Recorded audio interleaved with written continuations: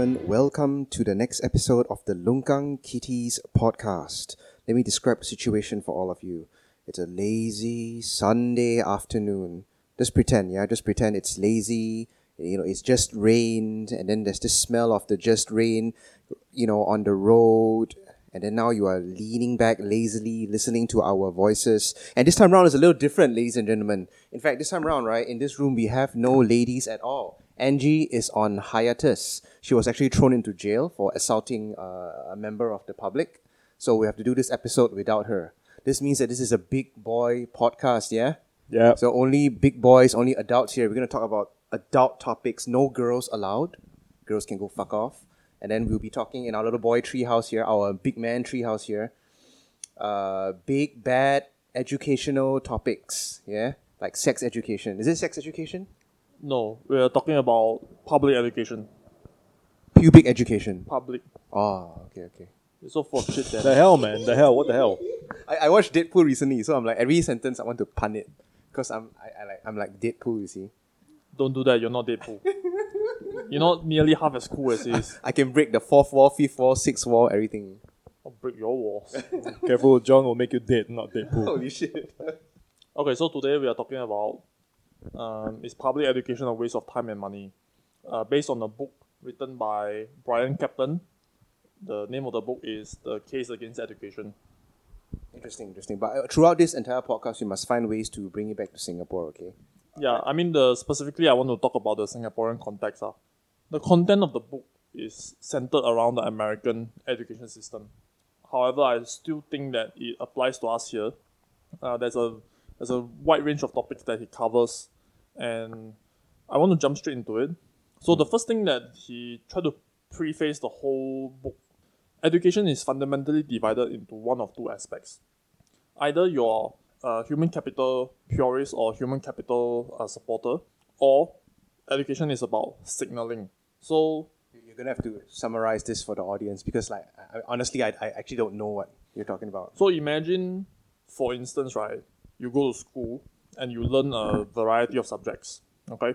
Now, the question is, do any of the subjects that you learn while you're in school, is it useful for your future in the job market? Like, what do you guys think? So just think about your own education for the time being. Okay. Think about all the shit that you have learned from primary school all the way through your university studies, tertiary studies, and just think about what is it that you're doing now. Has school actually prepared you for any of the things that you're doing right now?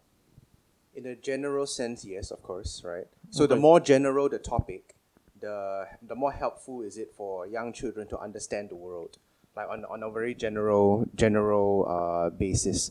For instance, if you're talking about physics and chemistry, of course, right now as my career as an illustrator, it doesn't avail me at all. But if you talk about how I can see the world now as governed by these set of rules, by certain concepts like, I don't know, Brownian motion, which is the movement of shit particles from one toilet to another, I can understand. What the hell? I can understand, if let's say there's a hoax on the internet, I can understand. Like I can catch it for what it is. So that is the human capital portion of it. So that's human capital. Yeah, Can you try your best, Ian, to summarize it again? So then the human capital purist or the human capital supporter will say that school is fundamentally about equipping you with the knowledge of how to learn. Basically what they are trying to say to you is that we force feed you this certain bunch of knowledge that may or may not be useful to your future as in your career or whatever work that you decide to participate in. However, it's sort of, as broad strokes as you can, helpful in your future adult life.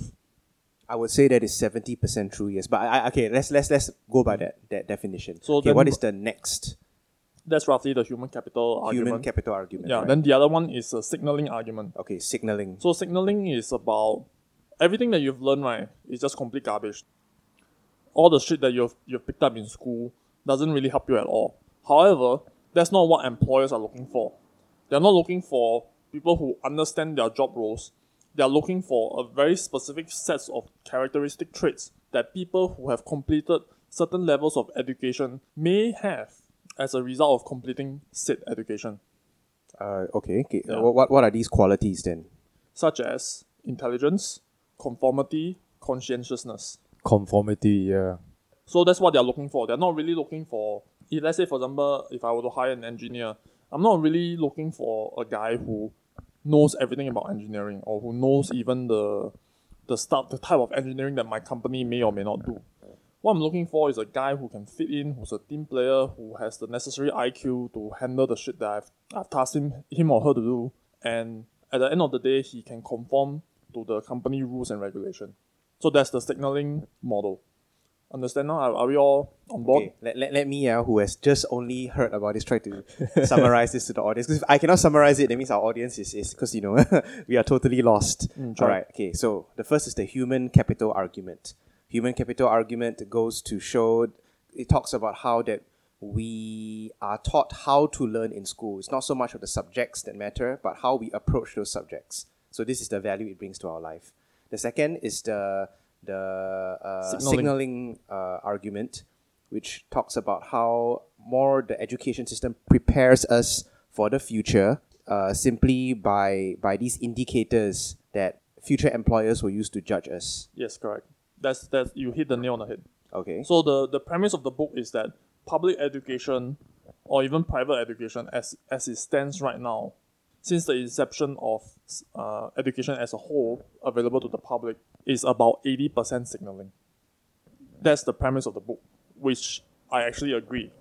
I think that our current education system is roughly that amount of signaling, but the way that we are going about it, right, is wrong. We are actually about 80% signaling. However, most people see it as possibly upwards of 50% and above human capital. Like nobody's gonna stand here and say that signaling doesn't factor into it. Like every one of us, I think can. It's the percentage we are Yes, talking about. Correct. Can sort of agree that I know I see what you're talking about. However, most proponents of public education will say that actually no, we are not mostly signaling. There's a bunch of useful stuff that you learn as a result of going to school, so on and so forth, how to learn what. There's a whole bunch of other arguments that factors into the human capital segment of the argument. However, as the book goes on to tell and listing evidence after evidence, and of course going through thought experiments, comes out to the conclusion that public education is about 80% signaling. Okay, all right. So, John, you are very firmly in the public education is nothing but signaling camp. Am I right? Not nothing but about 80%. About 80%. All right. I'm okay. in agreement with the author. Okay. And Jerry, you leh? I think it's definitely true. I cannot tell you how many percent, but I think it's definitely true in a sense. If you look at we just want to know like your figure. How many percent of like it just is your capital? gut feel now. definitely more than 50%. Definitely more than 50%. I'm not saying it's a wrong thing to Oh man, put your foot on something like just a rough indicator. Okay. Like just Okay, more than 50%, 55%. So you are 55 signaling, 45 capital. Definitely. how about you, Dan? I would go so far as to say it's 50-50. 50 capital, 50 signaling. Okay. Yeah. So what makes you what makes you say that? Like what makes you think it's 50-50? Of course, all the evidence that I have is anecdotal, right? Yeah, I mean, I'm not trying to gotcha you. I'm not trying to trap you in anything. Right. So the whole reason that we are talking about this is to have the discussion to begin with. Of course. So So I'm just very curious as to find out like what is it about our education system that leads you to this conclusion. Okay, I have two things that come to mind. Okay, the first thing is that I feel that education everywhere, public education everywhere, gets less and less about signaling and more about the actual capital the higher you go up, right? Because it is a tendency for you to choose your own branch of education, whether you go to Polytechnic or whether you go to JC, whether you learn something that's more into like 3D animation or whether you learn into something more like chemical engineering. So already the knowledge becomes more and more relevant to what you actually apply in your trade craft. Of course, when you are younger, you need to have like more basic general concepts taught to you, yeah? So that's the first thing. The second thing is that I've seen some, this is just, again, very anecdotal, right? So I'm comparing two people right now. It's me, Dan Wong, and my current apprentice, Brenna. So Brenna, if you're listening to this podcast, don't get mad, okay? So I noticed that Brenna, right, as talented she is as an illustrator, she's not very good with, she's not very comfortable with math, with sums, with things like that. And then she has talked to me about her education record before her, and it's very spotty when it comes to her her math. Okay, again, this is no insult to Brenna. It's just that I can see that if you don't do well at on these very general subjects when you're in school, it will reflect when you are doing. You'll reflect on how comfortable you are when you take on such tasks in at work. Whereas for myself, I may be a terrible businessman, but when it comes to math, like how I grapple with how much percent I earn, how much I grapple with how much money I take to let my business thrive throughout each month, what is the overheads and all this comes extremely natural to me, and I am not at all intimidated by the math that goes behind running a business, even though I have never learned how to run a business from any book or any sort of media at all, right? So I attribute this to me just getting good grades in math when I was a kid. Okay, so these are the two arguments I have in my head right now. All right, Jerry, what about you? What made you come to the conclusion that you're 55% signaling? It's at least 55%. Okay, so for me I feel school, right? And if I do have a kid, I'll send them to a public school, no questions asked, because I think school is a fantastic arena for kids to grow and to find themselves. And my experience was I'm pretty well adjusted. I have been on both sides. Okay, I've been bullied. I've been part of bullying.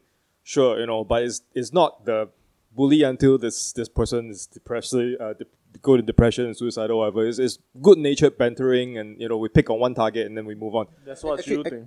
Actually, should we go this? Because Jerry, you brought up a very pertinent topic, which is something you and I we are not discussing, right, John? The whole social aspect of education. Because if you're just talking about the educational aspect of education, that means what you learn in the curriculum, then it becomes an easier argument. But now Jerry is bringing in the social dynamics that you learn as a kid. That one is a lot of it is very valuable, and you'll fray your argument. Or should we not talk about this? We can bring it up again later, but even then, right, like you can include the social element into it, which only, as far as I can tell, reinforces the signaling aspect of it. Which is why I feel that school is more signaling, because I'm not fully agreeing with John here, but what I'm saying is I feel that school is a mini society where kids have to learn how to navigate. And if this is one of the reasons why I'm not very against, but I can see the positives of homeschooling, but I feel that putting a child in an environment where he or she has to learn how to navigate on their own is very important. And perhaps that's one of the reasons why I feel, if a child can perform well, it's not just results. If you perform well in school, if you're well liked, if you are popular, maybe not even popular, but you fit in well enough that the teachers don't have a problem with you. Perhaps that is kind of like, oh yeah, this person don't have any merits or whatever, but they don't have any problems in school, no disciplinary issues. Like exactly what John said, perhaps this person is a good fit for our company or whatever. Jerry, since we're talking about a social aspect, right, I can tell you if my fucking secondary school's teachers weren't such fucking cunts, right? Good Citizen would never have started, because I will never have a problem with authority. It's funny because I think in my whole experience in public school, from primary to secondary school, I only had 3 bad teachers. The rest were either really good or just so average that I don't remember them. Okay, yeah, I would say you're quite blessed to have like these good teachers. But what about us who draw the short end of the stick? Yeah, I don't know, that would be a case against public education, wouldn't it? Yeah. I'm neither agreeing or. But here's the thing. Yeah, I'm gonna be a Jerry today. So, what kind of schools did you go to? I went to a very average neighborhood primary school and a slightly above average secondary school. Neighborhood secondary school. So I'm not, I've never done well academically enough to go to any of those SAP schools or whatever the fuck, those privileged people go to. But John, lay out some more of the arguments of this book. Now that we have dived deep into this mire, right?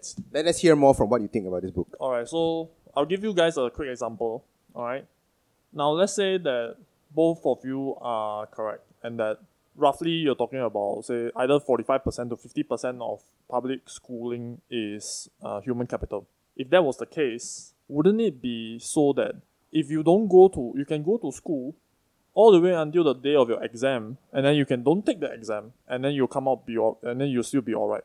That's kind of what I did. Wait. Examinations. You are bringing in examinations. So let's So just imagine this. Like I'm sure you guys have. I don't know if you guys have, but I did. About like, do you guys have nightmares that on the day of the exam you can't make it because you're sick or you got hit by a car or whatever, and therefore yeah. I'm shaking my head here. No, Okay. never. I stressed, last time, Sec 4. So because if human capital was the case, right, that means you don't actually need to take the exam. All you have to do is to go through the entire coursework, and then by the end of it, right, you have the human capital knowledge and the skills required. So what is the purpose of the exam then? To make sure that people are actually learning instead of slacking around. Here's the thing about exam. I think exams are the cheapest and fastest way for schools to understand whether, like what Dan has said, whether the curriculum has been inducted into this student's brain. But at the same time, I also agree that if there are other ways to allow the student to express that they understand the knowledge, then exams doesn't really matter. Yeah, like what other way? Like the teacher, everybody has an individual teacher that hovers above your shoulder and then grades you every single week or every single day even.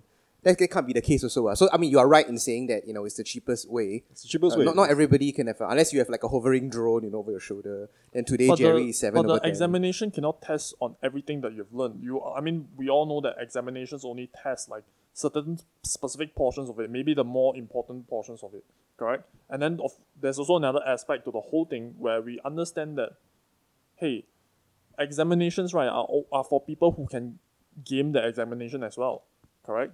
There are some people who are better at memory will have a better chance at scoring well in the exam, but that doesn't necessarily mean they are equipped with the human capital skills that we guys are talking about. Correct. So that's one aspect of it. Okay. So let me bring another example. All right. So throughout our whole lives, other than numerology, so mathematics and so on and so forth, and literacy, English, Chinese, writing, reading, so on and so forth, wouldn't you agree that most of the other subjects we learn, we will never use in school again? That is debatable, man. Like I said, how many times have you used the fucking Pythagoras theorem? Well, if you talk about the specific Pythagoras theorem, of course not, right? But if you talk about it helps me to facilitate this understanding that there's a certain set of mathematical formula that is already out there that people have gained through great sacrifice and bloodshed, and By this the way, helps me to. By the way, I have actually used the Pythagoras theorem once in my work. Okay. What? Because I had to calculate how much wire I need to buy. So then the wire, because it's arranged in the form of a triangle, I need to calculate the hypotenuse. But here's the kicker. All right, there's actually, if you type Pythagoras theorem hypotenuse calculator into Google, right, there's actually something that will, once you punch in the necessary inputs, it will give you the output. No, but see that if you don't know the Pythagoras theorem, you will not be able to go Google search this thing, right? Well, that could be one, but at the same time, right, that means you only need to tell me Pythagoras theorem exists, and I don't actually need to go and learn the formula, go for and sit in a fucking exam, and then cram this fucking thing over and over again in my head for don't know how many untold torturous hours, only to have it only used one time in my adult life as part of a calculation that actually my colleague roughly got it correct. I just wanted to be sure due to her experience. Like she actually managed to, in her mind, roughly gauge the answers already. See, the mathematics is just to reinforce her ideals. And then this is just the stuff that we might use, okay, by accident or whatever. Then there's the other stuff that we might not use. I mean, okay, maybe in this particular example, both of you are illustrators, so it's a terrible example. But how many of us actually use the arts and craft, like in our daily lives, in our adult working lives? I have to confess, I've never done arts and crafts O levels. Yeah. Okay. So clearly the human capital argument doesn't fit well for you because you have never gone through that human capital aspect of it, correct? And then for the rest of us who are engineers and whatever, right, bankers and shit, people who work in finance, how often do we go use the arts and craft portion? How many of you keep your recorder? You know the recorder that you use in music class? I don't even remember throwing that fucking thing away because it's so fucking useless and I just hated the goddamn thing so much. But you learned, like, the theory of music. You learned that there are 8 notes, 1 octave. Look, none of this, right, I ever got into my head. Like, here's the thing, right, it was just a complete waste of time for me. Huh. Correct? I mean, wouldn't you say most people will experience the same thing? That's because of your attitude. So are you saying that you learn everything in the music class? Well, Can you play the recorder? No, And but even if you can, like, Yes. is it impactful in your daily adult life? I think I can still play the 8 notes, but no, I cannot play any see, tunes or whatever. if you're trying to measure this impact, right, by this very quantitative, like, oh, I don't learn this, I learn this, but I never use it, therefore it's not useful. You cannot do that because what we learn and how the learning expresses in our life is very qualitative. You don't know how the learning will manifest. You don't know how it can be the next creative thing for something in your work or in your life, because how these concepts come about, right? How they manifest because of lateral thinking. It might come analogy that you learn in music might avail yourself in your events management. I don't know. You wouldn't know also. That's a bit of a stretch, lah. I mean, the author actually specifically addressed this. It's not a stretch in my career. I can assure you of that. Yeah. So the author actually specifically addressed this particular topic, and he used an analogy which I thought was quite apt. Feel free to tell me otherwise. So when for example we're dealing with hoarders, right? You know, hoarders, people who keep like shit all over their house. Their number one excuse, like this is an excuse that binds across all of them, is that, you know, you ask them, hey, why do you keep this rotting plank of wood in your house? You know, there's probably like 12 different species of insects residing in it. This sounds very familiar. Have we talked about this before? And then probably not. But anyway, so you ask him, right, like, why do you keep this? And their answer is always, I might need it someday. So this is the hoarder's equivalent argument when it comes to the human capital portion of it. So it's like, you might need it some, like I'm going to cram all these fucking musical notes into your brain right now, and you may use it one day. Correct? I just don't buy that either. Like, there's a lot of, then furthermore, there's a lot of other different ways, right, that you can infuse the same sort of problem-solving skills that doesn't require music, a subject which I utterly detest and have no talent in. Correct? And I think most people feel the same way. Like, 80% of us on planet Earth, right, would have very, very little to do with music in our daily lives. I mean, producing music. We are avid consumers of it, that you can't deny. Yeah, but then consuming is not the same. I consume we all have furnitures, right? Doesn't mean that I need to learn how to build a furniture. But then you will be able to tell what good furniture is and what good furniture isn't. No, I don't need to learn to build furniture to be able to determine the quality of furniture. Then you're just poking holes, man. Yeah. Okay, I think the way I'm looking at it as a counter to this point of view is because when you have a kid or when we are kids, our parents don't really know what we'll grow up to become. So they can either and you know, children being children, they sometimes have they're very fickle minded. 5分钟热度, you know, they do some things for 5 minutes, then after that they're like, no, I don't want to do it anymore. But you said you like it 2 minutes ago, and no, I don't like it now. Right? So there's that fickle mindedness in kids, and I mean, we don't talk about the other distractions, right? But as a child, I remember the thing that I was very obsessed with was drawing, and unfortunately, I was encouraged to continue, and now I'm a broke ass artist, right? So, but that's the thing. You don't really know how a child will develop, and the only thing a parent can hope to do is throw shit at the child until it them sticks. to as many things as possible. Yeah, but I also agree on that level that up to a certain stage where look, if you're gonna spend like $8,000 a year sending your kids to a violin class, and your kids like failing violin for 5 years in a row, maybe it's time to really listen to your kid and ask him, what the hell do you really want? You know, instead of that just reinforces the signaling argument, right? Like, if you are terrible at it, and then you are really no good, and you're just being tortured, and you fucking hate it, then why go through it? I'm never going to be any good with any musical instrument, any musical knowledge or talent or whatever. So why make me go through the recorder session? And so this is where how does this relate to signaling? You have to make that leap for me, because so then what we are talking about, right, is that the human capital argument would be like what you said earlier. Then you have no idea how music will impact your daily life, but the signaling argument, right, has a very elegant way of summing it all up. Okay, so we are being put through, right, this ring of fire, okay, at every stage in our lives, and the objective is just to jump through that ring of fire. The people who jump through the most number of the rings of fire, okay, will end up most likely being the most successful amongst us. The people who stop at a certain point, they are being judged at where they stopped. For the elites among us, right, they will continue to jump through more fight, like they will jump through more than what is necessary, and that signals to your future employer that you have certain characteristics that others do not possess. Because when you're going through a job interview, the selection of hiring a person, you must very immediately go from A to Z. You cannot sit there and wait for the person's characteristic to surface. Anybody can fake a lot of things, right? I mean, you can fake a lot of you can fake conscientiousness, you can even fake intelligence, but you cannot fake this kind of long-term hard work needed to go through the public education system and then the degree system, okay, without possessing some level of the characteristics that your future employers are looking for.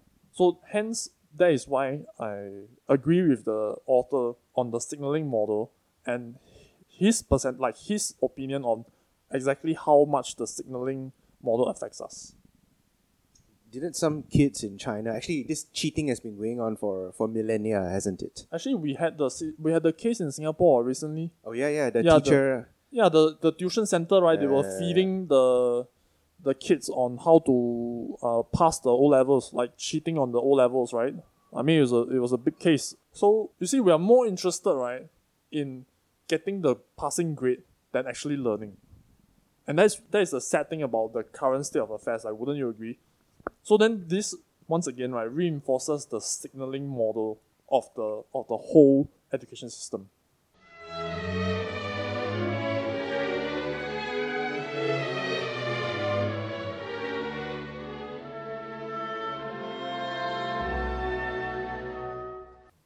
And this is actually one of the examples in my own personal life example that I would say, if we just condense the idea of signaling to getting results so they can show people what you have achieved, right? That's what happened in my history class. Okay, so my secondary school history teacher, right, is, let's just say if you were to go through her class, you will have absolute zero interest in history. I think maybe we also need to talk a little bit about teachers in this podcast. Yeah, sure thing. Yeah. So this teacher, right, all she does was write notes on the chalkboard and we copy. And she will spend 5 minutes. And the history classes are 2 periods. It takes up a huge chunk of the school. It's only 8 or 9 periods every day, right? So it takes up 2 periods. That's a whole full hour. And all she does is she just writes her notes on the chalkboard and then she'll wait. You're done copying? Okay, done copying, she will erase and then she'll write another set. Alright, so that's the Sec 3. Sec 4, she managed to get a projector to follow her around. Every class she goes, there will be an AVA boy or AVA girl pushing the cart with the OHP, and she'll just flash. Oh, it's worse, right? It's worse right? because it's faster. You know, the pace is faster. There's no time to slack off. You cannot. Oh yeah, teacher's writing on the board. I can sleep or whatever. She has maximum efficiency in her laziness. Correct. And that's all she does. She just tells you the very brief idea that, oh, this is what happened during, when the British were here during colonial. Okay. So I'll cut it short. I'll cut it crap. So basically, what she does is copy this and remember, like what John said, memorize, and you'll do well in O levels. None of us did well. Both her history classes failed because she spotted the wrong questions, right? So even back then for me, right, when I was 15, 16 years old, I was thinking, wait, hang on.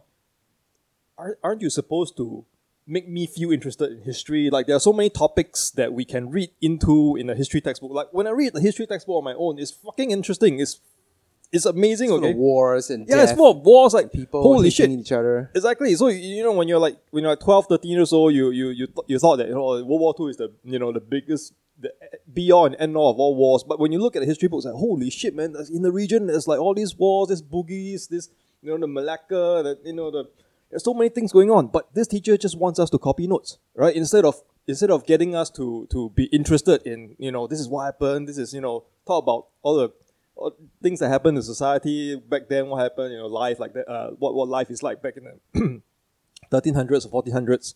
So it just stops you from learning, you see. It just stops you from learning. My math teacher, on the other hand, just really encourages us. Yeah, do this challenge, do that challenge. She keeps poking holes at why we don't want to do things, which is Sec 3 and Sec 4 math teacher, the O-level math teacher. The Sec 2 math teacher was terrible. I didn't hand up homework for a year. You are a bad boy. Yeah, I'm not a good student. But John, this book of yours, it highlights a lot of issues, but does it give any solutions? Is what, because I'm thinking of like some of the alternatives like homeschooling and all that. Like it doesn't seem to hit the mark or hit a solution. You see, Actually, it does. It does provide a solution, but you're not gonna fucking like it. tell me about this solution. The solution, the very clear-cut one, is to cut funding to education. Yeah, you heard me right. Cut funding to education. This person, he has lost their way. He has lost his way entirely. So currently, what's happening right now is that education has gotten very, very cheap, relatively speaking. Okay, I mean, if you compare getting an education, let's say 300-400 years ago, where only the nobility can afford it, okay, and you compare education right now, where most of us are at least able to get through the primary and secondary level, and from then on, there's a good percentage of us that can get the tertiary level, even if we don't have the money to pay for it right now. We can get a loan that pretty much guarantees that we can complete it. In the US system is especially egregious. I think you all would have by now heard of some of the student loan crisis that's going on in the US. that's a lot for tertiary education though. That's not for anything below that. Yeah, correct. So, so currently, I'm not so sure about what's the percentage of government subsidies in Singapore. I should probably have checked it out before I recorded this. But in the States, right, public education consumes about 7% of the GDP, okay, of the US GDP. Conversely, you look at it, how the US spends on its military is 4% of its GDP. Now, everybody knows that the US military spends more than the next 26 country combined or something like that, right? Like everybody knows that, correct? And then there's always these bumper stickers that say, how great would it be when teachers can get all the money they want and fighter pilots need to hold big sails to get the jets that they need. But in actual fact, the US government spends close to double what they spend on the military on public education. Public and private education, actually. So this whole thing, right, like my point is that eventually what will happen, right, is that we will get to a point of credential inflation. I think this will happen in Singapore. It's probably already happening in Singapore, where even our toilet cleaners, right, if you don't have a fucking BA in something, it's going to be very, very difficult for you to get a job in the future. So that could be the crisis that we will be facing pretty soon. And if we continue this level of funding to education, where we don't allow the poor students or the not so good students to drop out and get, for example, vocational or trade skills, okay, and we keep forcing students, poor or otherwise, I mean poor as in poor performing students, into bachelors that, especially like terrible bachelors, bachelor of like fine arts and shit like that, Fucker. and sociology and and You fucker. and feminist studies and dance theories and shit like that, right? Then this is gonna be a fucking big problem in the future.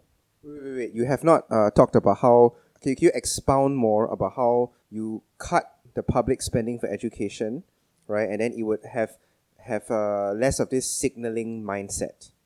No, it won't cut out the signaling mindset. The signaling mindset is here to stay. Like, I don't think there will be ever a education system, right, that doesn't rely on signaling. The only one that is close to so-called taking over in terms of what the signaling model might be is online learning. Because online learning is fairly targeted, and because you don't need to cover the distances, you can actually spend more time learning, and you can learn the stuff that you want on demand. However, online learning faces a catch-22 problem.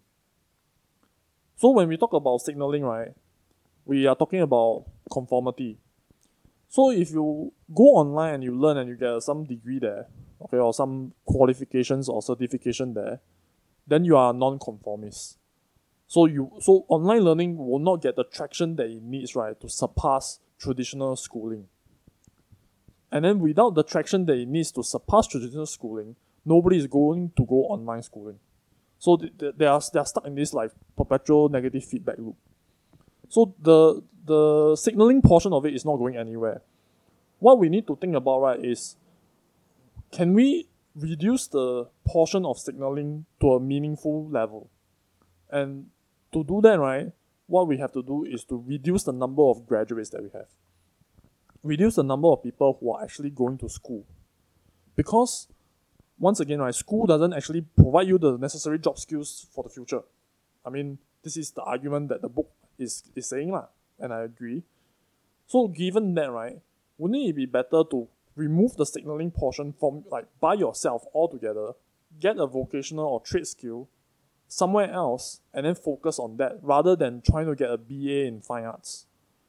Do you understand what I'm saying? So once It's a little hard because I have to imagine that I'm not myself, because we actually have a BA in fine arts and we are in it because it's the most suitable trade that we want to ply. So I understand what you're talking about, though. You are talking about people who are unable to let's say get a BA in some other field like psychology and all that, which requires certain cutoff points that for example we don't have, right? And then they're like, oh fuck, I can't take psychology. I guess I have to go to take a BA at fucking ADM or what. And then they go there and then they just pass and then they get a degree and they end up selling insurance. You're talking about that kind of thing. Yes, correct.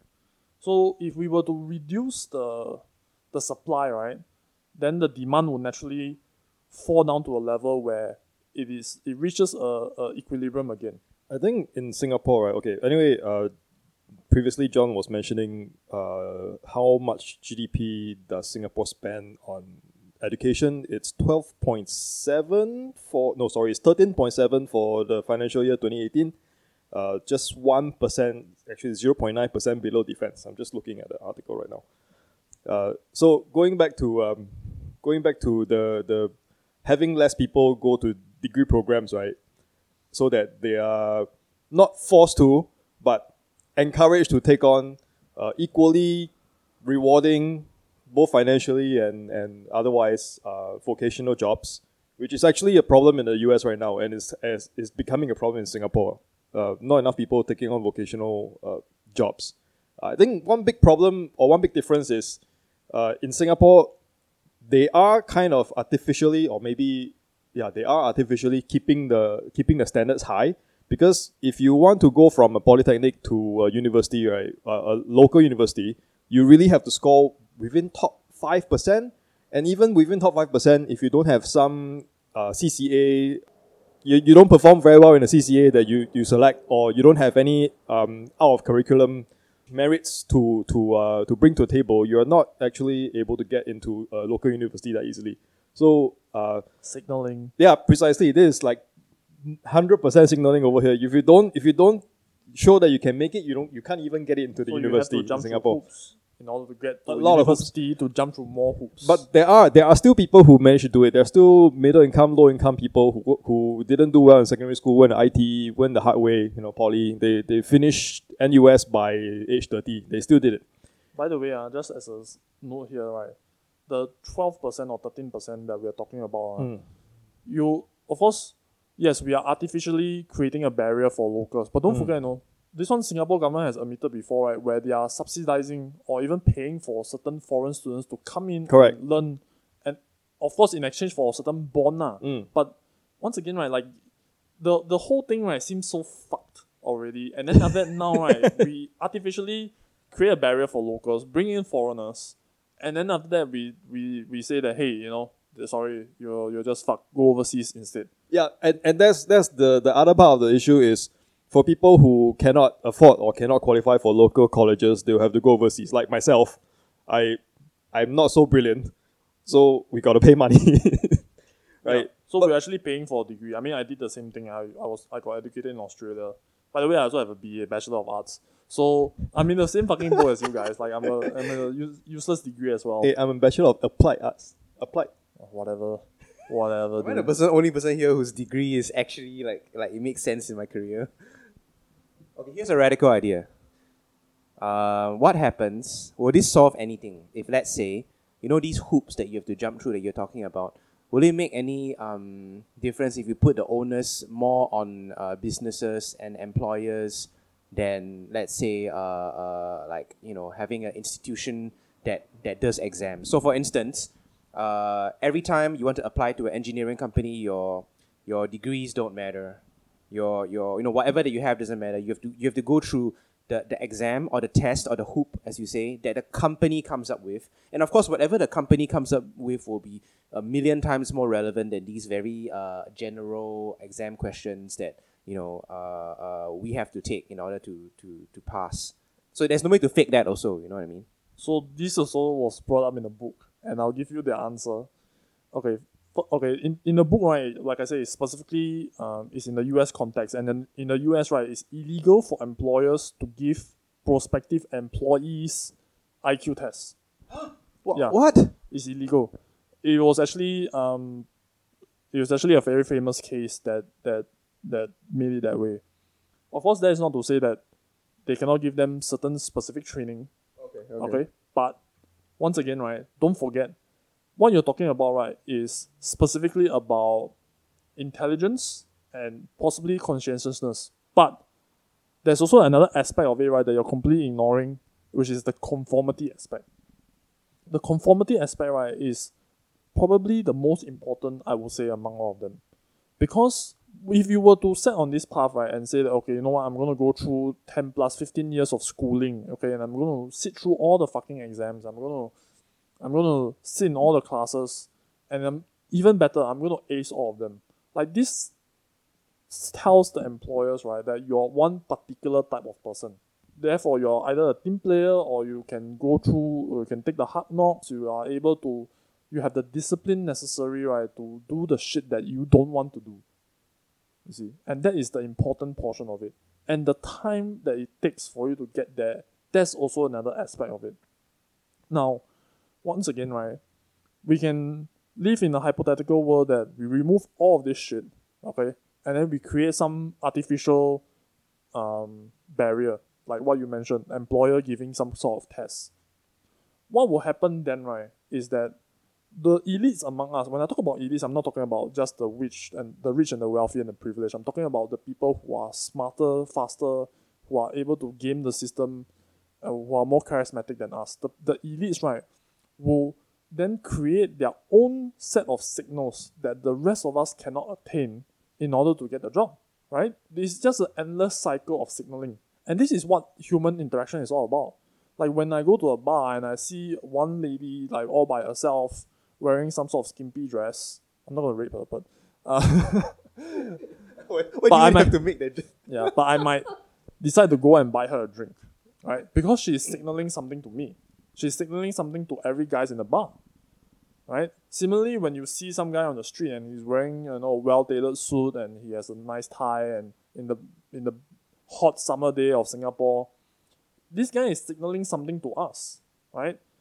When this guy, if some guy is just wearing some like ripped up jeans and he has blue hair and he has piercing all over his fucking face and he has like tattoos everywhere, once again, they are signaling something very, very different from the other two people that we just talked about.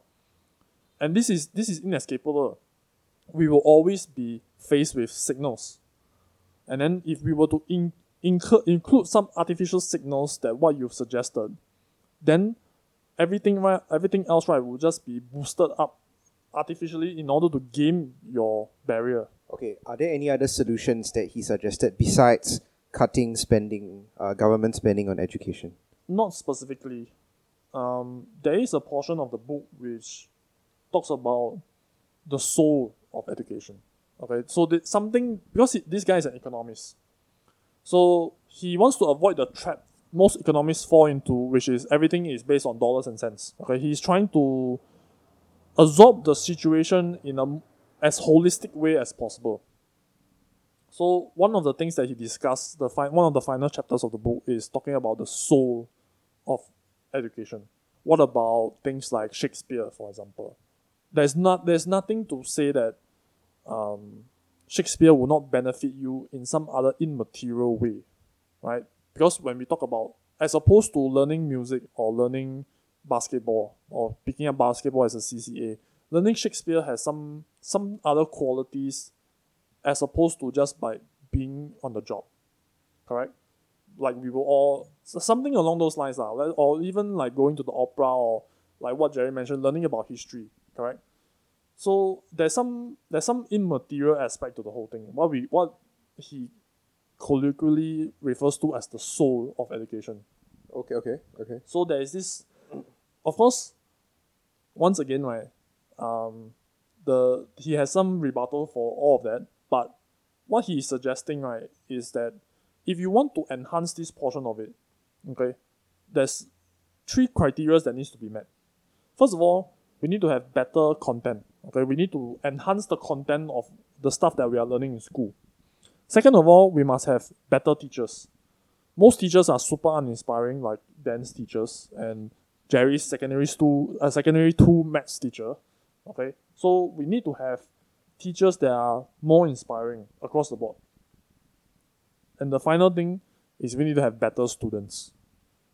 We need to have students who are inquisitive, who are willing to learn and willing to learn the things that is in the content and willing to engage with the inspiring teachers. If any one of these pieces is out, right, then the whole system falls apart. You want better content and better teachers, but you want to cut the money. Even the business that doesn't work, right? No. If we're talking about the soul of it, then that cutting the budget, right, would not apply. Okay. Yeah, that means given the current situation that we're in now, like you can feed it as much money as you want, right? But when we're talking about alternative solutions, right, then we are looking at how to so-called rescue the essence of education as it was meant to be. The portion of it that says that, yeah, education is good for the human spirit. Perhaps what he might be implying isn't cutting funding to education completely, but maybe to redirect some of it to, say for example, that's what he's implying. He's cutting? Not all of it, not like 100%, but it is, and in its current state, very wasteful. And what he's suggesting is that to redirect those funds into other things that we know can work.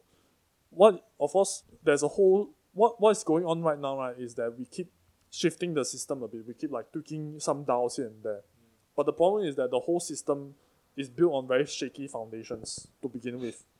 The best way to go about doing it, in his words, is that you demolish the whole fucking thing, figure out what works first, figure out how to build the building, then you build the building. And not just fiddle and twiddle until you get some semblance of a moving corpse by attaching strings to a dead horse. You see? So is that his analogy or your analogy? the analogy is mine. But Okay, then I compliment you on it.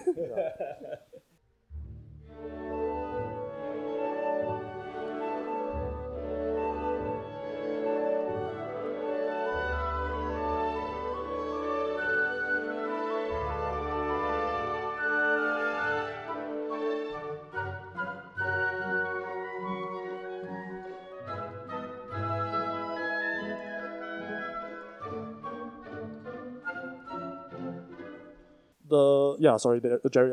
Didn't mean to cut you off there, but I wanted to be more precise in what we're talking about. No, but the way I look at it, right, is, I mean, if we're talking about the education in its current iteration, it's not really producing the kind of results. It's producing too much signaling and not enough of the human capital. I think you guys got it wrong as well. We're not producing too much signaling. Signaling Is there? Okay. Yeah, we can't produce more or less of it. It's what we do. It's just what human beings like tend towards. The human capital portion of it is more is not the social, like there's no social aspect to human capital. It's very selfish, it's very private.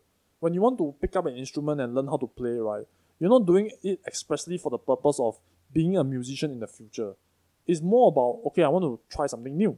Maybe I want to pick up a new hobby or whatever. If I am talented enough to become a musician in the future, then so be it. But that wasn't your intent, or for most of us lah. It's just to learn something new. That's the human capital portion of it. It's very intensely private and selfish. The social aspect of it, right, that's when signaling comes in. You see? I feel like I feel like we are talking a lot about this book. So hey, can you for the audience's edification again, can you tell us about the title and the name of this bozo again? Okay, so the title of the book is The Case Against Education, written by Brian Kaplan. Okay. The Case Against Education, written by Brian Kaplan. Yep. Hey, Brian. Hey. Please don't challenge him to a fight. We are pimping. He's a fucking economist. He's just gonna. We are pimping your book on our podcast. You know. I think since you're an economist, right? You know that. I think we deserve a little something sweet to pimp your book for you. So just drop us an email at what's our email again? No, we don't have email. Anyway, I wanted to bring this up because I thought it was a very interesting subject. Like it is. Make no when he mistake, brought it up is. the signaling portion of it, right? To be honest, something inside me railed against it. I think I had the same initial reaction as you guys, where I'm just like, my instant reaction was, this guy is just bullshit. But the more I listened to him, and by the way, this book is intensely dry and full of stats. So this guy is not talking about that. Like, this guy is a pure economist in this book. Okay, like he's just like pulling stats and pulling studies, and there's a lot of it. And he dissects the subject in a very myriad of ways. The more I listen to it, right, the more I'm convinced that, hey, this guy may be onto something. And after a while, there's also something intuitive inside you that says that he's probably right, but I never really thought of it this way. So one of the things that he mentioned as well was, why is this such a difficult subject to broach? And one of the things that he mentioned was the social desirability bias. To put it simply, things that are good are not popular, and things that are popular are not good. It's very easy to say that, every child deserves an education, no child left behind, every child is a genius in his or her own way. It's very easy to spout nonsense like that. But the truth of it is that the most of us, right, are just like terrible at a lot of things. We're just probably really good at that one specific thing, and it probably has nothing to do with what school can give you. It's something that you have to go and discover on your own. But our current so-called social and political climate insists that we have to put children through this arduous and torturous number of hours, right, into school to go and figure out what that is. I will also say that it is also because the people in power who are making these policies have benefited from such a system. Yeah, of course not. I mean, the main thing is that it's very unpopular to say something like, oh, let's cut funding to the school. Like, you're not going to get into fucking office that way. You're not going to be elected as an official. So this is a problem, right, that will persist unless we can, somehow wake up our idea, which is why I wanted to talk about it. Because I think this is an idea worth spreading. And it seems very counterintuitive at first, but really the more you think about it and the more you expose yourself and you challenge yourself, right, I'm sure that most of us will agree to some level of it. Like, you might not agree it's 80% signaling, maybe it's 70%, maybe it's 65%, but I fucking guarantee you, right, it's more than 55%. How does that affect us on the individual scale then? I mean, right now there's no guarantee, and it's probably not going to happen in our life. There's such a big educational reform is going to happen. So when you have kids and then they have to go to fucking school, what do? I think you just have to keep in mind, like, there is such a thing, that really what you're trying to do, like, after reading this book, right, what I've resolved to do is to inform my kid of the signaling portion of it. What I'll tell him or her is that, get your signaling correct. And if, let's say, my child is a good student, which most likely he or she will not be, but if they are, then I will fucking pull all stops to make sure that they get the best education that they can get. Okay, I'll do everything. I'll sell my backside. I'll take loans. I'll beat people. I'll steal. I'll rob. I'll cheat. I'll beg. I'll suck dick for money. Okay, I'll get you into the fucking school that you want. However, if you suck, if you are like a terrible student, like your old man John, get the fuck out of school and get a job. Like, seriously, like, that is the best way that you can learn. And when I talk about like being terrible in school, like, if you're always like 50%, if you're always 60%, then just get the fuck out. So, like, don't waste anybody else's time and money. And I think it's important to know this, at least for our generation. I mean, we're all around the same age, and maybe our listeners are around the same age as well, because like kids fucking kill themselves over this shit. And then when you look at it and you dissect it and you deconstruct it to, about how the world is using you, so that you can signal to them your worth and your value, right? Kids are fucking killing themselves. They don't know this. To them, right, the signal is the truth, That means if regardless of what you're signaling, right? To them, right, if let's say you get a bad grade, you are actually worth that bad grade. That's why they kill themselves. I think Bring shame to the family. But I think what John is saying is basically it goes back to parenting, because a lot of these kids they kill themselves is because the parents themselves are the ones that are putting the pressure on the children. It's the parents themselves who are signaling. It's like, hey, fucking hell, you don't get A, you bring shame to you bring shame to the family name. So it's not about the kid, no. It was never about the kid. Why these kids jump off a building because of a bad PSLE grade? It's never about the kid. It's always, I'm not living up to my mother's expectations, or not living up to my father's expectations. Or I have a sister or older sister or brother who is like effortlessly A student. And then I'm like struggling so hard. I sleep 4 hours a day at 12 years old and I still get like a B average for PSLE. Then how? So a lot of this is parenting as well. It's not just, it cannot just be the student, it cannot just be the teachers, it cannot just be the system. It's the parent. If the parents buy into the system, then obviously it's going to cause a lot of harm to the child as well. Alright, are you guys convinced now? Alright, so what's your percentage? Have you revised your numbers, guys? I wouldn't say my numbers are revised, but I want to Google more about this book, and I want to find out more about what he has to say. I recommend you just like read it, or just like for me, I bought the audiobook version, which is a lot more helpful for me because I'm pretty bad with like the very dry and statistical aspect of it. So listening to it while I exercise is a good way to like just get my mind off shit. But yes, do take a look, do have a read or have a listen at the book, and hopefully you can have your minds revised. How about you, Jerry? Have your numbers changed? I can't give you a number, but it's still definitely greater than 50%. For me, it's definitely great. I definitely agree that signaling, but at the same time, I think personally, I feel if we disregard the human capital points for education, then we're really losing. Well, basically, if you say that education is really mostly signaling, right? Then we don't even have to talk about the soul of education anymore. It's just people getting information so they can get a job, and that's it. End of story. I think there's more to that, and that's the reason why I put it at 45%. For human capital, because I believe, I really strongly believe. Maybe I'm still a bit naive and idealistic, but I strongly believe. So what is this thing then? What is this thing that you're talking about? Because, like, if you're saying, okay, what you were saying was, dude, if you are like fucking almost failing all the way through school, you might as well go and get a job. That was me. That was me. Okay, but I can tell you this: I would not say I'm intelligent, but I know enough to sneak by. All right. And at the same time, I realized that the times that my friends, I still keep in contact with some of my secondary school friends, the time that they spent on books, I was playing. I was playing video games. I was like half-assing through everything, scraping through all the time. And there are those guys that I hang out with, that I play with. They dropped from express to normal. Right? And I'm the one who went through. You're the fucking bad influencer. Yeah, pretty much. You're the reason why public education is a failure. Goddamn. No, but see, that's the thing. I feel probably caused few kids to kill themselves. There's nothing to do with the bullying that you've done. But I feel it. People need certain youth really need time to explore what it means to want to do something. And we have a lot of, especially these days, we have a lot of distraction, and children are not super focused. Even the children who are from the teenagers from underprivileged homes, they do have a certain leeway, and their parents would still want them to finish their education and hopefully get a proper job, and not get stuck in this shithole. So, in a way, I think people reach maturity at different ages, and I think it's just a. Wouldn't you say that school does nothing to accelerate that maturation?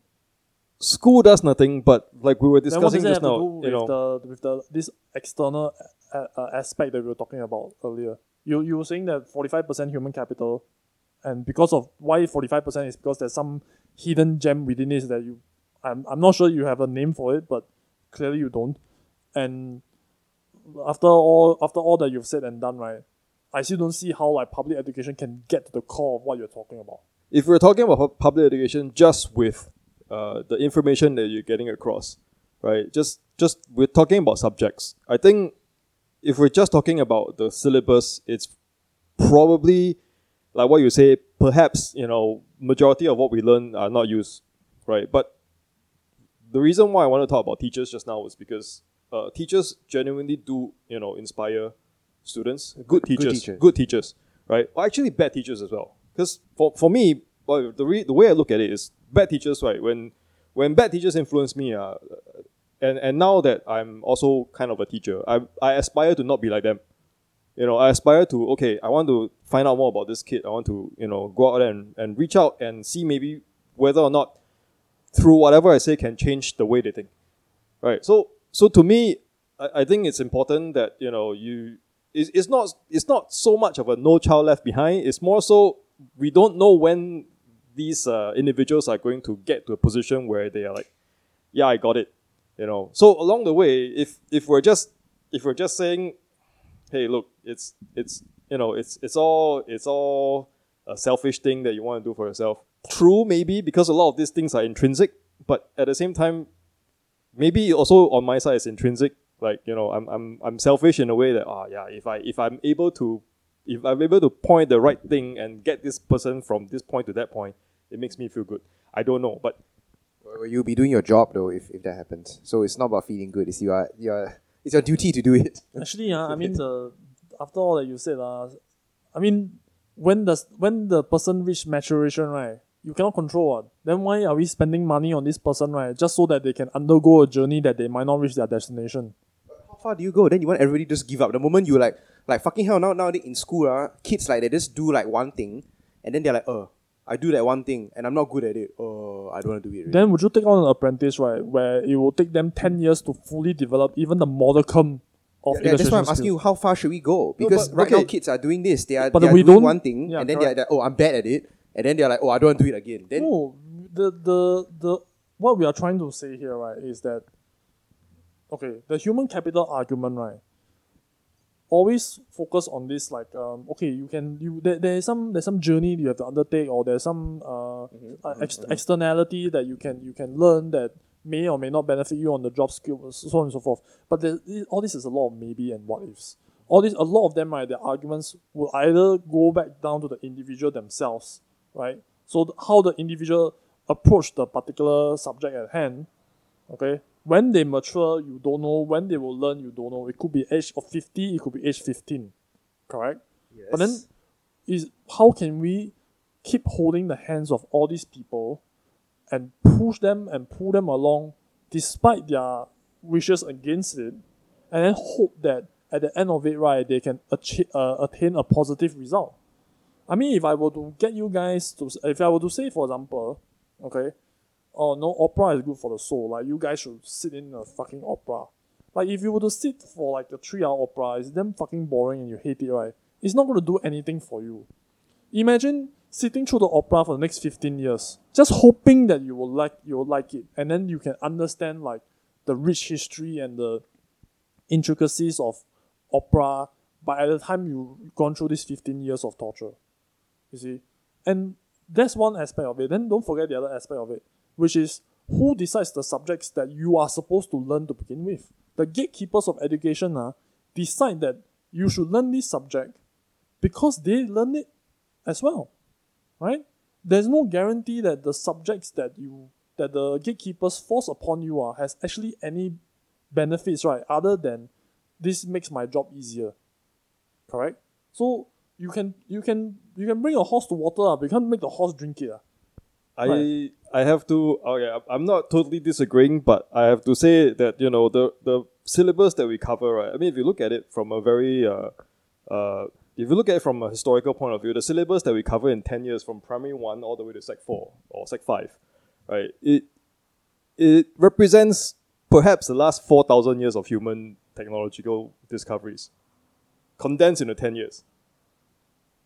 You know what I'm trying to say? It's if you tell that to a child, to a teenager, they will not understand it. But now, as someone who is grown up, as someone who has got a little bit of maturity to see what's going on, it's you're taking in 10 That's a good 10 point, years that's a good point. of education, but that's like 4,000 years of human discoveries, that actually makes your point worse because there's actually some studies done right on certain universities, especially those technological ones, right, where upon graduation, right, the stuff that you have learned the past 4 or 5 years, whatever, right, is already obsolete, is already irrelevant. So once again, right, there's no human capital in there. All the shit that you've learned, right, is already gone. 淘汰了, it's already gone. It's gone with the wind. Something new has taken over it. There's no human capital value in it at all. There's only the signaling portion of it that's left. What exactly are obsolete by the time they graduate? What exactly? Some of the programming languages. For Programming example, languages. okay. Some of the robotic stuff, for example. Those things. Some medical science. Those right? things. I think those things are. We're talking about discoveries like, for example, our numbers are Arabic numbers, right? And we're talking about things like mathematical formulations that have stood for many years until recently. Only some of them have been overturned. Like say, we learned classical physics, right, in a Newtonian sense. It's only until in the 30s where Einstein overturn some of the calculations. So what I'm talking about are those things. The things that have been mainstays of human knowledge for 4,000 years. I'm not talking about programming and so on. Can I just condense your argument? What you're saying is that human capital values lie somewhere deep in this murk that we need to just go and source for it, and if enough time goes by, then the diamond will just float to the surface. Actually, I think what Jerry is trying to say is that we are who we are right now in this society, in this world, because of all these advances that took place in the last 4,000 years. And this is a aspect of human growth that is very important for every human on the planet to know, because it concerns you to where you are right now and how we got here as a species. So, of course, they aren't able to put it in such grandiose, in such a grandiose way. So they break it down into, math, fucking physics, fucking science, and all these things, they help us understand who we are as a human species. Even though it is deconstructed to such a reductionist way, if you look at it, unfortunately, as an adult, yes, it does make sense.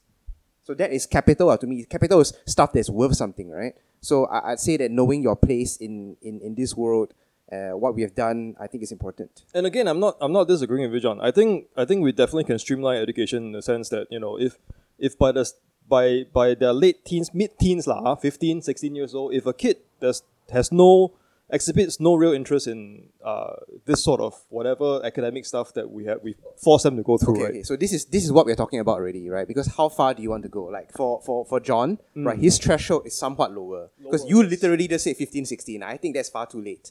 And of course for John, that's far too late. Maybe John right? So is 8 years old. Yeah, so how far do you want to go? Because I also don't agree that you should waste your time doing stuff you don't want to do. But there's actually, okay, if you want to just tweak dials and knobs, right, there's actually a very simple and elegant solution to all this. For every class that you have, right, just cut out 80% of it by the time it reaches the year end. So for example, you go to music, right? So you just, for the second year of music class, then you just take only 20% of what's left. You have some guys going to CCA, right, basketball or whatever, you just take 20% of what's left. You just keep cowling the herd in this way, leaving only the very explicitly important subjects. So we can all agree that math and English and Chinese and whatever mother tongue that you have, all these are necessary subjects for you to get on with your daily life, right? Then we can maybe include things like physics, chemistry, biology, maybe, okay? Some of these are so-called the second tier, more important subjects. We can make it optional, we can make it not. I didn't take biology, for example, didn't affect me the least fucking bit. I still know where all my bits are. I still can name some of my bodily bits and your bodily bits. Okay? So school has nothing to do with that. Then after that, we have the really, really useless fucking shit, bottom of the barrel shit. Okay, then we need to start culling for those portions. Literature. Yeah, literature is one. Literature was great. I totally enjoyed literature. So, hey, audiences out there, you have heard some very controversial statements by all of us. So please, for all our 25 listeners out there, our 25 beautiful, talented, individual, and intelligent, unique people. Yeah, we love you. But please tell us what you think about this document, about this podcast and this book that John has referenced. Where do you stand on the capital versus signaling argument? Where do you stand in terms of reducing the amount of spending that the government does on all like the foreigners and people like us? Please let us know. Yeah. And before we end, yeah. Let's play a game.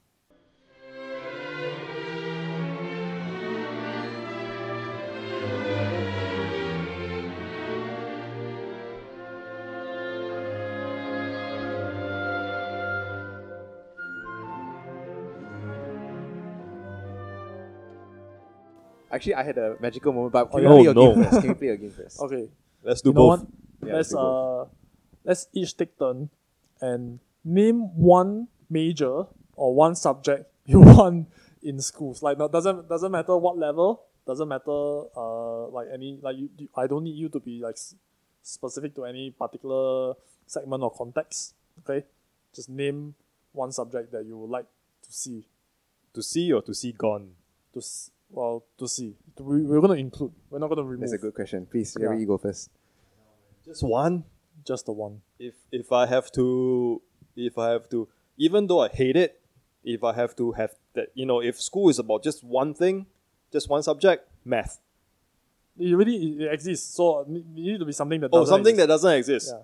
So you're adding on to the curriculum. What Can the I fuck? go That- first? That's then? even While worse. Jerry thinks, I'll go first. Okay, martial arts. Martial arts. Yes. Well, there's some people who fucking hate it and Doesn't matter. They have to do it because I'm watching like Cobra Kai on YouTube Red right now. Oh my, it's good. It's good.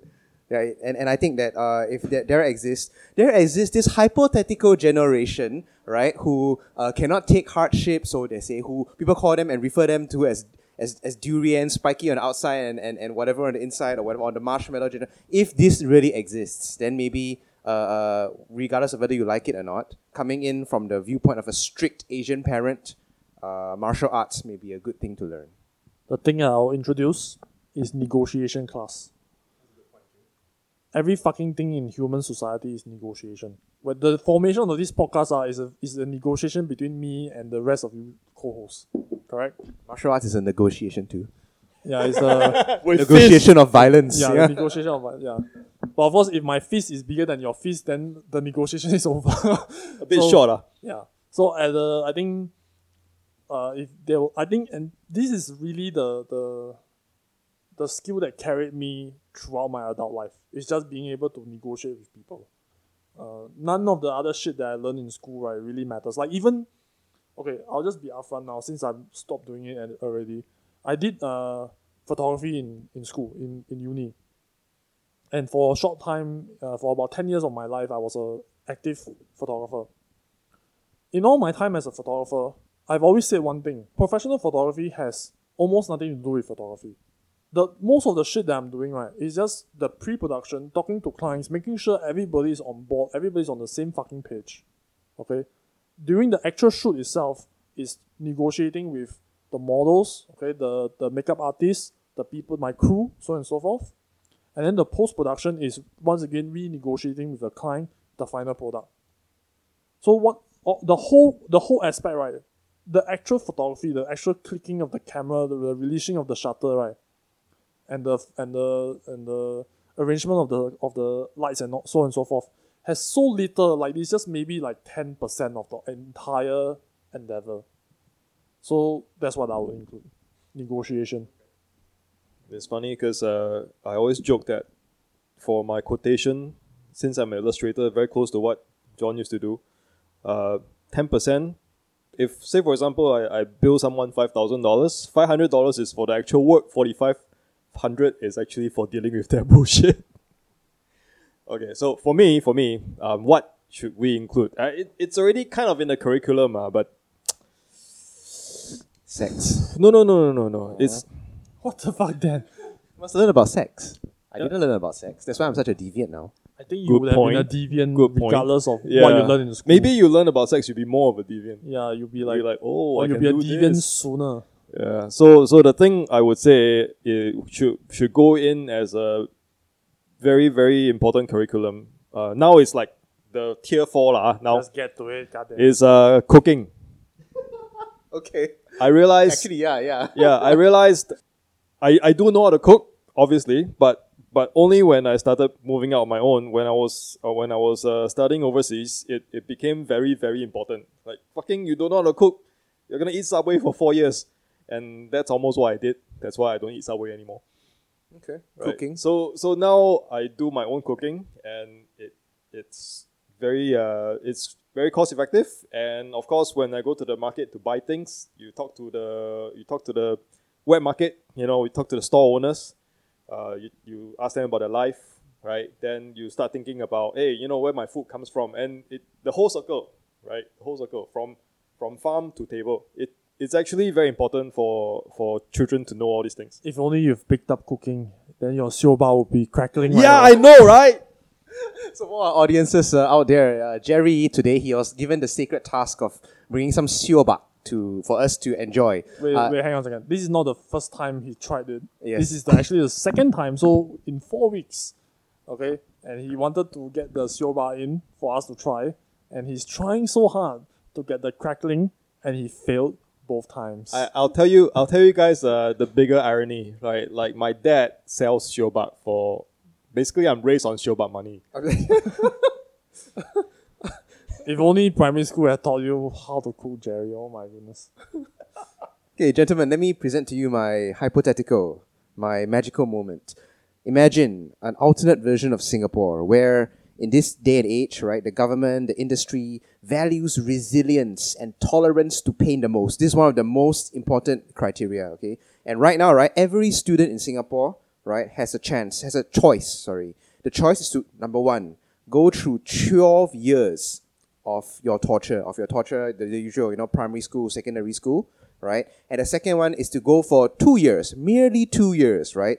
Where you walk over, every time you go to the classroom, there's this giant, they call it the pain spike. And you just sit on the pain spike and it goes right up your ass, and then it shocks you, it cuts you, it burns you, it does all sorts of nasty things to you, but only for 2 years, right? And if you can pass, don't even say 2 years, if you can go through it for 1 year, that's the equivalent of an A-level degree already. Because you know what? You're an A-level pain manager. That's what they call it nowadays, right? In this fictional universe. Pain the A. So now you as a student, okay, you are given this choice. And this is special because you have all the knowledge that you have now. So it is not the 12-year-old John that I'm talking to. It's a 35-year-old John in the body of a 12-year-old John. You know about all this and all the pain that you will suffer, right, in your secondary education, whatever nonsense. I'm telling you right now, you need to spend 1 year, right, in the pain spike. And when you come out, you'll be as valued as all, all the employers. Let's say it's a global thing. All the employers, everybody will, John, you spent through 1.5 years of the pain glove. Wow, not bad eh. Whoa. And then they will value you for it. So this is in society, okay? Pain spike. What? Are you fucking serious? You will take the... Okay, wow, that was fast. Yep. I firmly believe that the human body, given X amount of time, can get used to almost anything. And I'm very certain that I will also game the system in any way that I know how. I mean, I'm sure maybe you can come out with some anti-gaming or anti-rigging system right now, but no matter what you come out with, I will counter it with something I'll give, and especially given what I know now, not the 12-year-old me will just taking it up the ass like over and over. Like 35-year-old me will just be like, dang, how can I, maybe I can lube up first, maybe I can, take some pain pills, I can do whatever, right? I can do a whole bunch of shit before I step into the fucking pain spike chamber every morning. So, and I value time more than I value most other things on earth. So if I can condense 12 years into 1 year, then look, like you can pretty much extrapolate this fucking scenario with anything else, right? Like if you have cancer right now and I say, I just need to like cut off like your hand and you can live like longer, like wouldn't you take it? No, there's a difference there because in the 12 years of your education, right, you will actually be learning stuff. Right, I did say in my hypothetical situation that employers will value you regardless, right? Okay. But this time around, you will actually be taking in 12 years of whatever Pythagoras theorem, biology, right? This how much do you value this so-called immaterial knowledge? Yeah, I don't. Time is more. Of course, my concern here is the time aspect of it. It's not even the signaling portion of it. Like if so the qualifier that you have at the end where you'll be as recognized as anything else that anybody else can do, that only serves to function as more of like an incentive rather than anything else. Like I said, the time aspect of it is what I value the most. Okay, understood. What about you, sir? You will take it in the butt. Let me confirm first. Okay. So we are now back in our 12-year-old bodies. Yes. Okay. Yes. We're Your not nubile, slender, Right, we're now back 12-year-old into bodies. 12-year-old bodies. We know whatever we know right now as an Yes. adult. Yes. Will I go through the 12 years of the same shit again? Yes. Or rather, I take that stick Yes. up my ass. It's called the pain spike. Please, let's get the terms correct. Oh, Okay, pain spike. Okay. So it's called a pain spike. I will go through 12 years of boring shit again. Okay. Okay. Why do you not want to like do what John says and like just don't waste time, lah? No, but I get to where I am today because of wasting time. Like, okay, I need you to qualify this. What do you mean? You get to where you are today because you wasted time. Yeah, no, okay. See, in the way I grew up was I wasn't a very hardworking student. I wasn't I particularly enjoyed not working hard. You are literally one of the best illustrators that I know. So how does you not working hard avail you to be one of the best illustrators in But Singapore? that goes back to what John was arguing about. Like, it's mostly signaling because I only work hard in the things I want. The rest I'll just do enough. Right? Okay, So okay. so if you give me another 12 years to waste time again, I will do it again. Okay. I am undecided. I might probably higher chance of taking it up the ass. Yeah, because like I said, I really want to be successful. That's what I want to be. And can cut away time off the equation, I might do it. True, Even true. if it And means it's not just time, right? It's like, you save about, okay, let's just go back to 2 years of pain spike versus like 12 years of education. You get extra 10 years of income.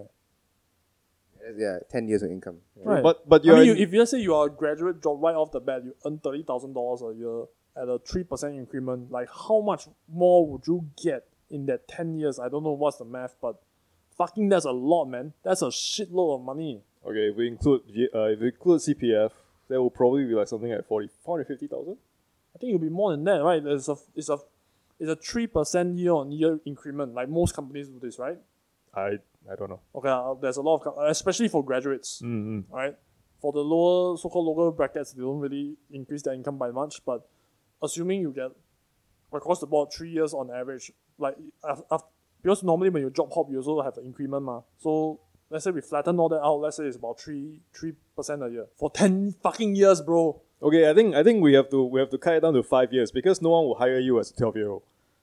No. No. The clause is that you will be hired. You'll be treated okay, as okay. if you have, like I said, an A-level degree. okay. If you Nah, because you can take resilience to pain. If you can take something up your ass for 2 years, you can take anything the company can throw at you, man. No, I think it's different. I think it's different. I'll go through my You with 12 any years of client. wasting time. Okay. And I like right. wasting time. That's the Thank thing. you for humoring me and taking part in this little hypothetical. Ladies and gentlemen, okay, for you guys who wish to follow us and take part in this little hypothetical, all you need to do is to either type yes or no in the comments. Don't need to type anything else. Just big capital letters, yes or no. Yes means you will take it up the ass for 2 years. This terrifying giant dildo that will go right up into your tight little asshole. Spikes will come out, fire will come out, electricity will come out for 2 years. Okay, that's a yes. If you don't want that, you want to go through again this entire 12-year primary school assembly, biology, hide your textbook on the table. Okay, you want to go there for another 12 years, right? You write no, capital letters, okay? If you're doing this exercise on Facebook, right, click thumbs up for spending 12 years and click love for taking the pain spike up your ass. I think it's going to send a lot of wrong signals. Okay, John, can you wrap up this podcast? So thank you everyone for listening to our bi-weekly nonsense and fucking garbage. Listening to Dan's sexual innuendo and Jerry's yes and no and my non-stop verbal diarrhea. And click like if you like it. Let us know how we can improve. Do participate in our games. What curriculum would you add, and would you take the pain spike or not? And then we will see you in 1 week or 2 weeks time. Thank you, everyone. Thank you. Bye.